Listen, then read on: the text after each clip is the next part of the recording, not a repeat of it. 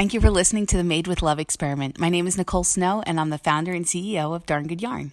This podcast is a look into the lives of makers, women, and entrepreneurs as we dissect what it is that helps us curate life on our own terms. Creativity is not just for some crafting supplies and a pattern. I believe creativity can fuel you to live your best life. And yes, it's all an experiment.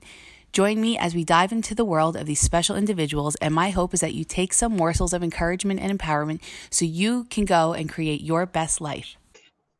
Hey everyone, it's Nicole Snow. I'm the founder and CEO of DarnGoodYarn.com, and I have an awesome guest for us today on the Made with Love experiment. And it's Melinda Bird, and she is the founder of Bird Call Studio. And I am so excited to have you on our show today. Like, I'm a fangirl. We met at a Stitches event over in, it was Connecticut last year?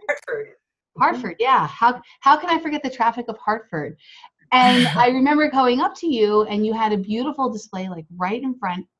And I was like, is this like rug hooking? And you were like, no, come sit down and let me show you everything. And so I don't even want to tell your story.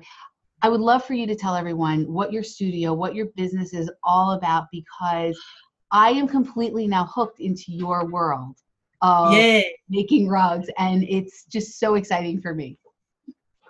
That's exciting for me to hear, because part of my mission is to share what I know. And I learned from my grandparents when I was a little kid. And they started importing supplies for making Rhea rugs from Sweden the year I was born. And so I grew up playing with yarn and matching colors, and they made me design my first, I wanted to make a Rhea rug, and they said, no, you design your own. And so they gave me for a Christmas present all the supplies I needed for one pillow. It was a big pillow, but it took me a while to do, but that was my first design rug. But anyway, I worked with them in their later years. And Rhea rug making was not so easy to find at that time, and it was not like the hot fashion in the magazines at that time. So it kind of fell by the wayside. And so my grandparents passed away. My parents sold a business, so they asked if I wanted it, and I said no, I've got my own career. And then 30 years later, I realized that I knew something that a lot of people didn't know about how to do it. And so I started sharing it in a video, and the video just has been seen by well over 500,000 people. And they're contacting me saying, how do you do this? So I'm writing a book. But in the meantime, I was running a studio and providing artwork for a lot of customers. So that's my juggle, is running the studio, trying to be what other people want me to be as the artist, but also getting the information out. Yeah.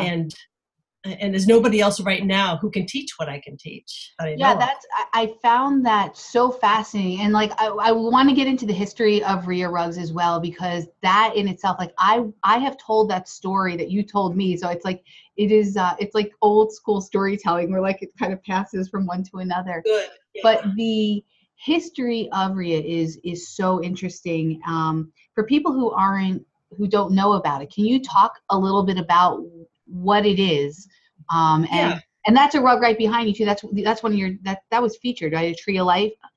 Yeah, that was in the show. And this is going to be on the cover of my book. I hope so. It's so beautiful.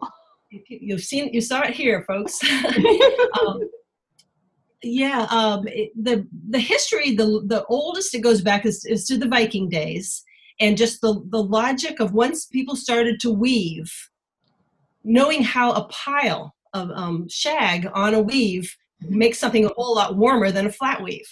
And so where they were wearing sheep skins or animal hides at one point, they're very hard to clean. They don't bend easily. So people started to weave with some shag, just wool, fleece, maybe tucked into the fibers of the warp and beat down. And that was the very beginning, sort of as clothing. Yeah. And sleigh coverings and boat Rheas. I mean, out in the boats, it was freezing cold, and these Rheas, the woven Rheas, were very insulative. Mm-hmm. So then they gradually started to become more decorative over the centuries. Vikings were bringing rugs from Persia and the monasteries and bringing them home and like, hey, this is a cool rug. Oh, I can do a design like that. So designs developed, and it's mostly, from my understanding, Sweden and Norway as the main developers of the Rhea rug, and then Finland joined in later and made it more of an art form than the practical form. I remember reading at one point too that like women would make the rug. They would make a Rhea rug and they would get married on it. Like that was like the wedding. Like I don't know if dowry is the right word, but they would get married, and then you'd have the rug, to show off your craftiness, I guess. Yeah. And if they couldn't do it because they didn't have the ability or the loom, they would hire weavers who go from town to town weaving rugs for other people. That's the wedding rug. And so they would lay them on their wedding bed or on the bed, and they just kept them warm, face down, so the pile was holding the air pockets. And in Finland, apparently, I learned from one woman, they hung them on a wall in their home until a spouse died, and then it went on their bed. Oh, wow. So I'm learning lots of different things, and some might be just in certain areas. But it's in the book, but a lot of it's just stories.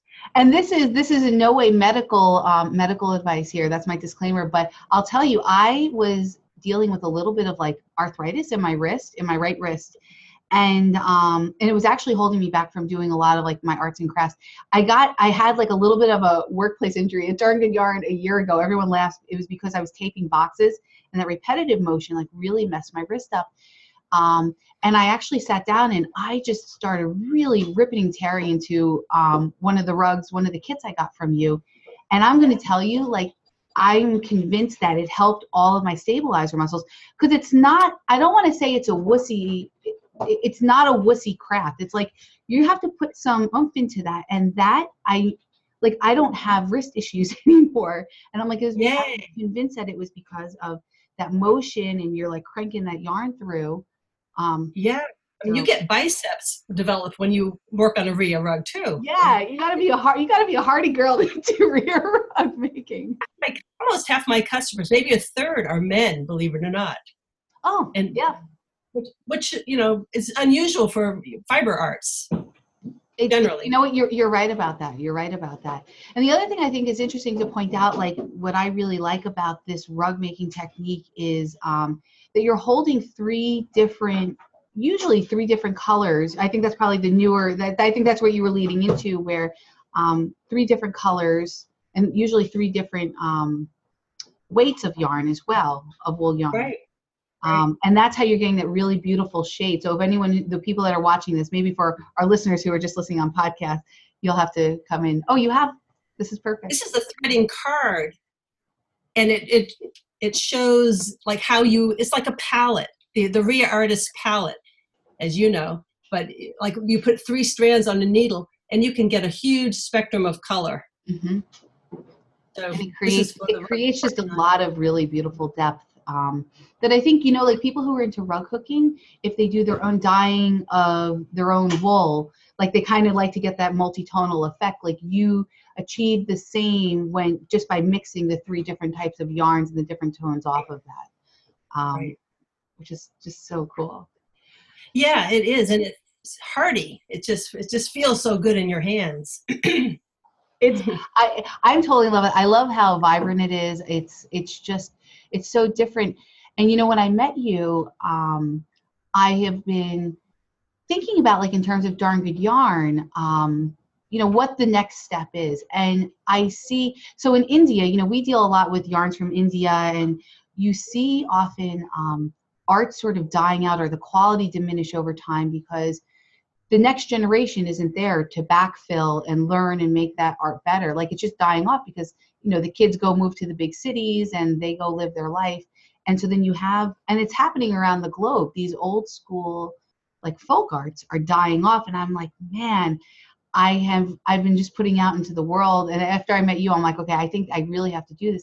Is some kind of show or documentation that really displays each of these handicrafts that are just have these limited change like these limited supplies like out into the world, Yeah. And yeah, Well, how do you? experiment with your yarn too, because there's no reason it has to be Rhea rug yarn. That's my experience with, I use Rhea rug yarn, but you have so many yarns at your fingertips. Imagine playing with what you have. Yeah, that's going to be the next step. I have a 2-year-old as well, so it's like, wow. And I get it. I'm sure a lot of crafters can like identify. Like I'm sort of like a squirrel. I'm like, oh, this craft, okay, and then next craft. Like, let me try. Yeah.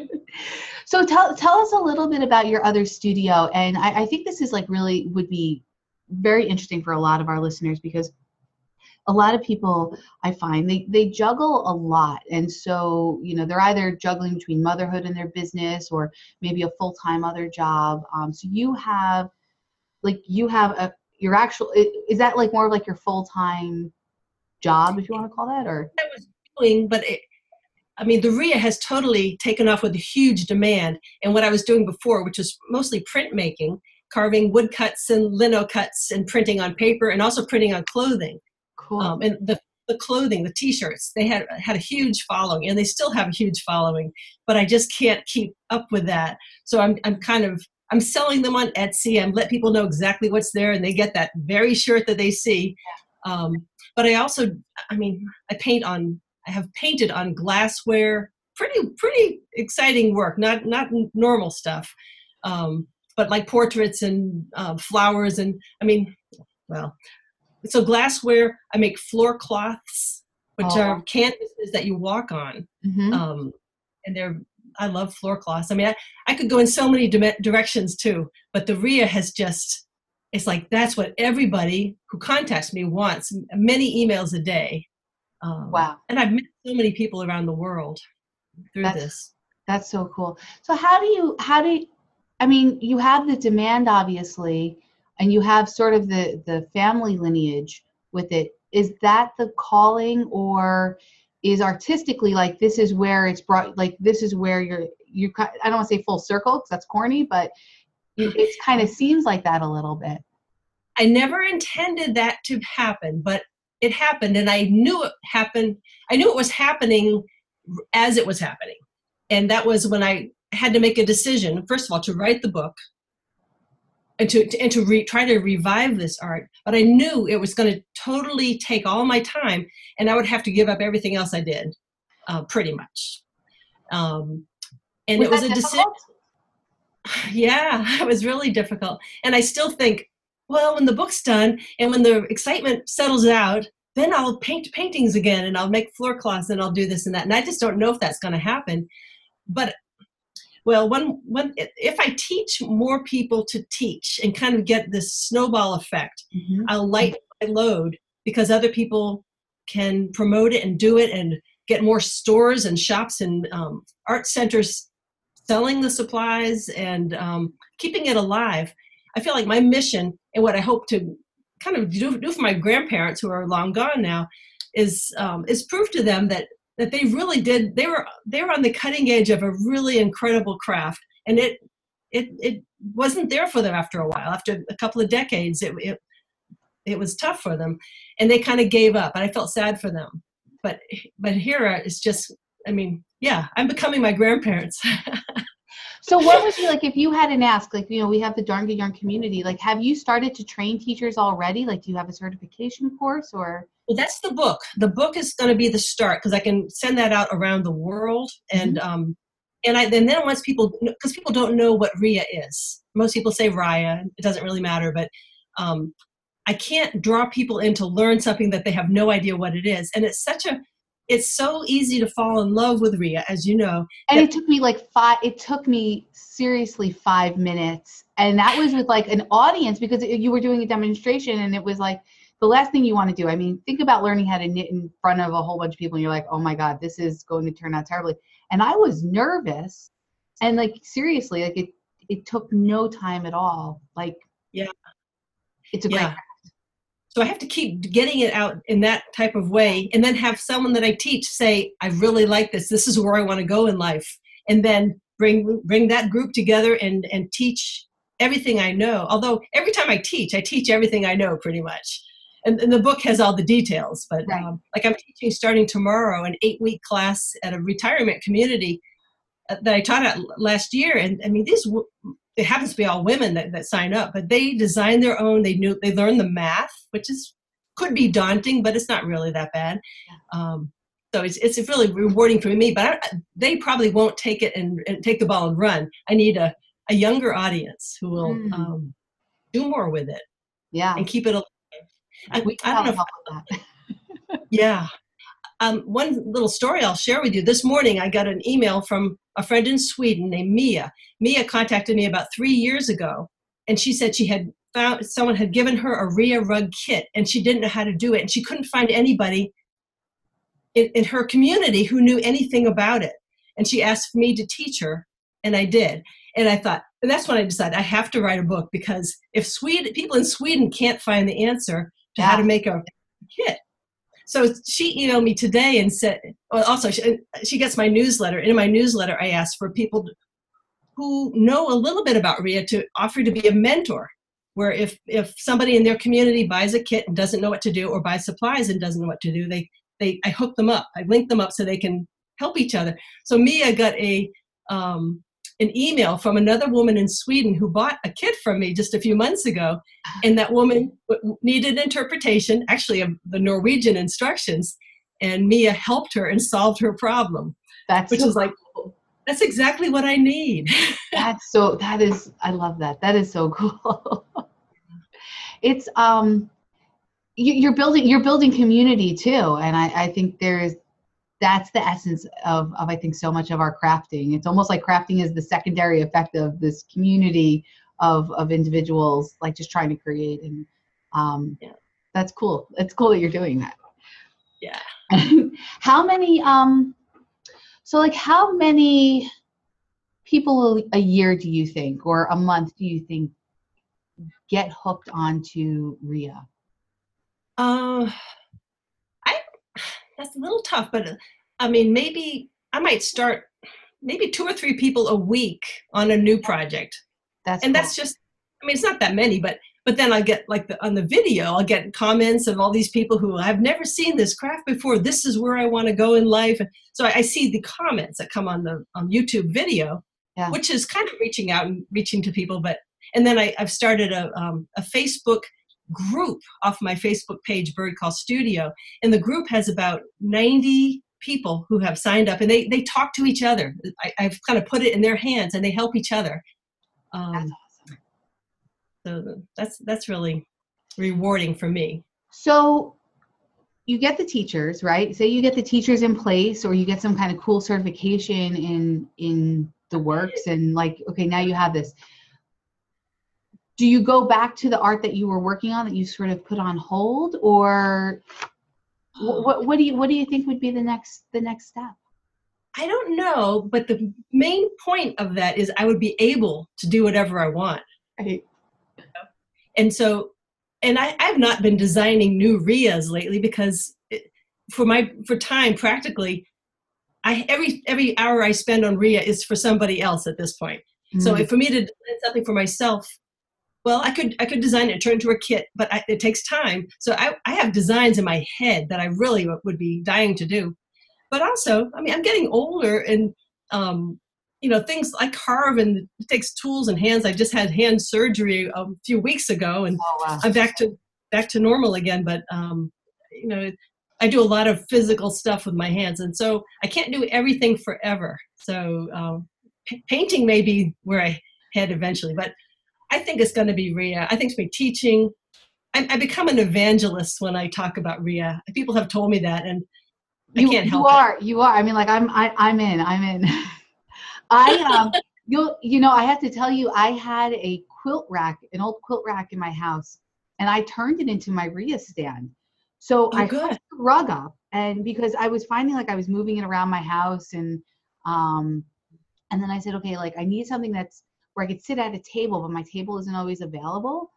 And I've gotten like quite through the rug, so like I have maybe oh, maybe not even a third left to complete. So you have this big heavy rug on you. And then I usually have my daughter kind of hanging on me. So I took this quilt stand. I'll have to take a picture of it actually, because I think you'd be interested. And I clamped it on both the top and bottom. So now it's like almost like as if you had a tapestry and you sewed it onto a thing. Like I just sort of clamped it, and then I can work on it very quickly now. Like, it's pretty cool. I'll say that. Yeah, you should post that picture of that on the Friends of Rhea, because that's the kind of thing people share. Then they show what they do. Yeah, and it's nice and ergonomic because the quilt rack is like exactly at like a nice height of a desk where you're not hunched over, and it's nice on your wrist. Yeah. Very smart. I'll show that to you. Yeah, I just think it's so cool what you're doing, and I understand the sort of stretch between having something you want to do and then like sort of your mission at hand. I have a lot of similar feelings, like even in running the business every day, where you have this business at its own little microcosm. You have your employees and stock and all of this. And then I have these like passion projects that I'm like, well, if I get to this place, then I'll have time for this. Exactly what you're talking about, like being able to revive other crafts is really where my heart keeps tugging towards, and finding things like that. But I'm like, but I have this business thing I have to run. Yeah. I want to read books. I'm collecting all these books I want to read, having nothing to do with Rhea, but they sit in my bookshelf until I have time. Yeah, but I think I think part of it's a technology, an answer from technology to help us. That's what I'm learning, at least. And then, finding the right people to help us too, who are just as passionate. Yeah. But I'm learning a little from you, reaching out this way to so many people. Yeah. Hey, you might find someone that can completely revolutionize the way you're doing it. And I will. Can you show people just, I don't know if it's available to you, but for everyone who's watching, to show just the back of the Rhea rug, because I think that's actually the coolest. Well, I shouldn't say the coolest. It's unexpected. Yeah, this is a little one that I have. Yeah, I bought that one for my mother-in-law, that kit for my mother-in-law for her birthday. I got major daughter-in-law points, very needed daughter-in-law points for. So like this is one I drew in the backing as stars, and here's the front of it. That's so cool. And just for the fun of it, I'll show you the same in gray. I don't know if you've seen the gray one. Oh, I haven't seen the gray one. But that's all natural grays. Wow. And on the back. Now, are the sheep like special sheep, or what's special about the wool? Well, the wool on these backings is from Norway, and it's the Spelso sheep, which is in the direct line of evolution in Norway. There's a Vilso and Spelso, and they're like a branch. So it's coarse. They are rugged sheep that don't need pampering. It's wool that would never be used as a sweater around your neck because it would be scratchy, itchy, and I feel that's like my spirit animal, kind of rugged and harsh. Well, yeah, you're a Rhea girl. I know. I've heard that when they had these sheep that were really coarse, and there's one called the Rhea 4 from Sweden. It's a very rare sheep now. There's only, I think, like 2,000 of them left in the world. Wow. And so that's one of the breeds that really did almost die off, but it was saved.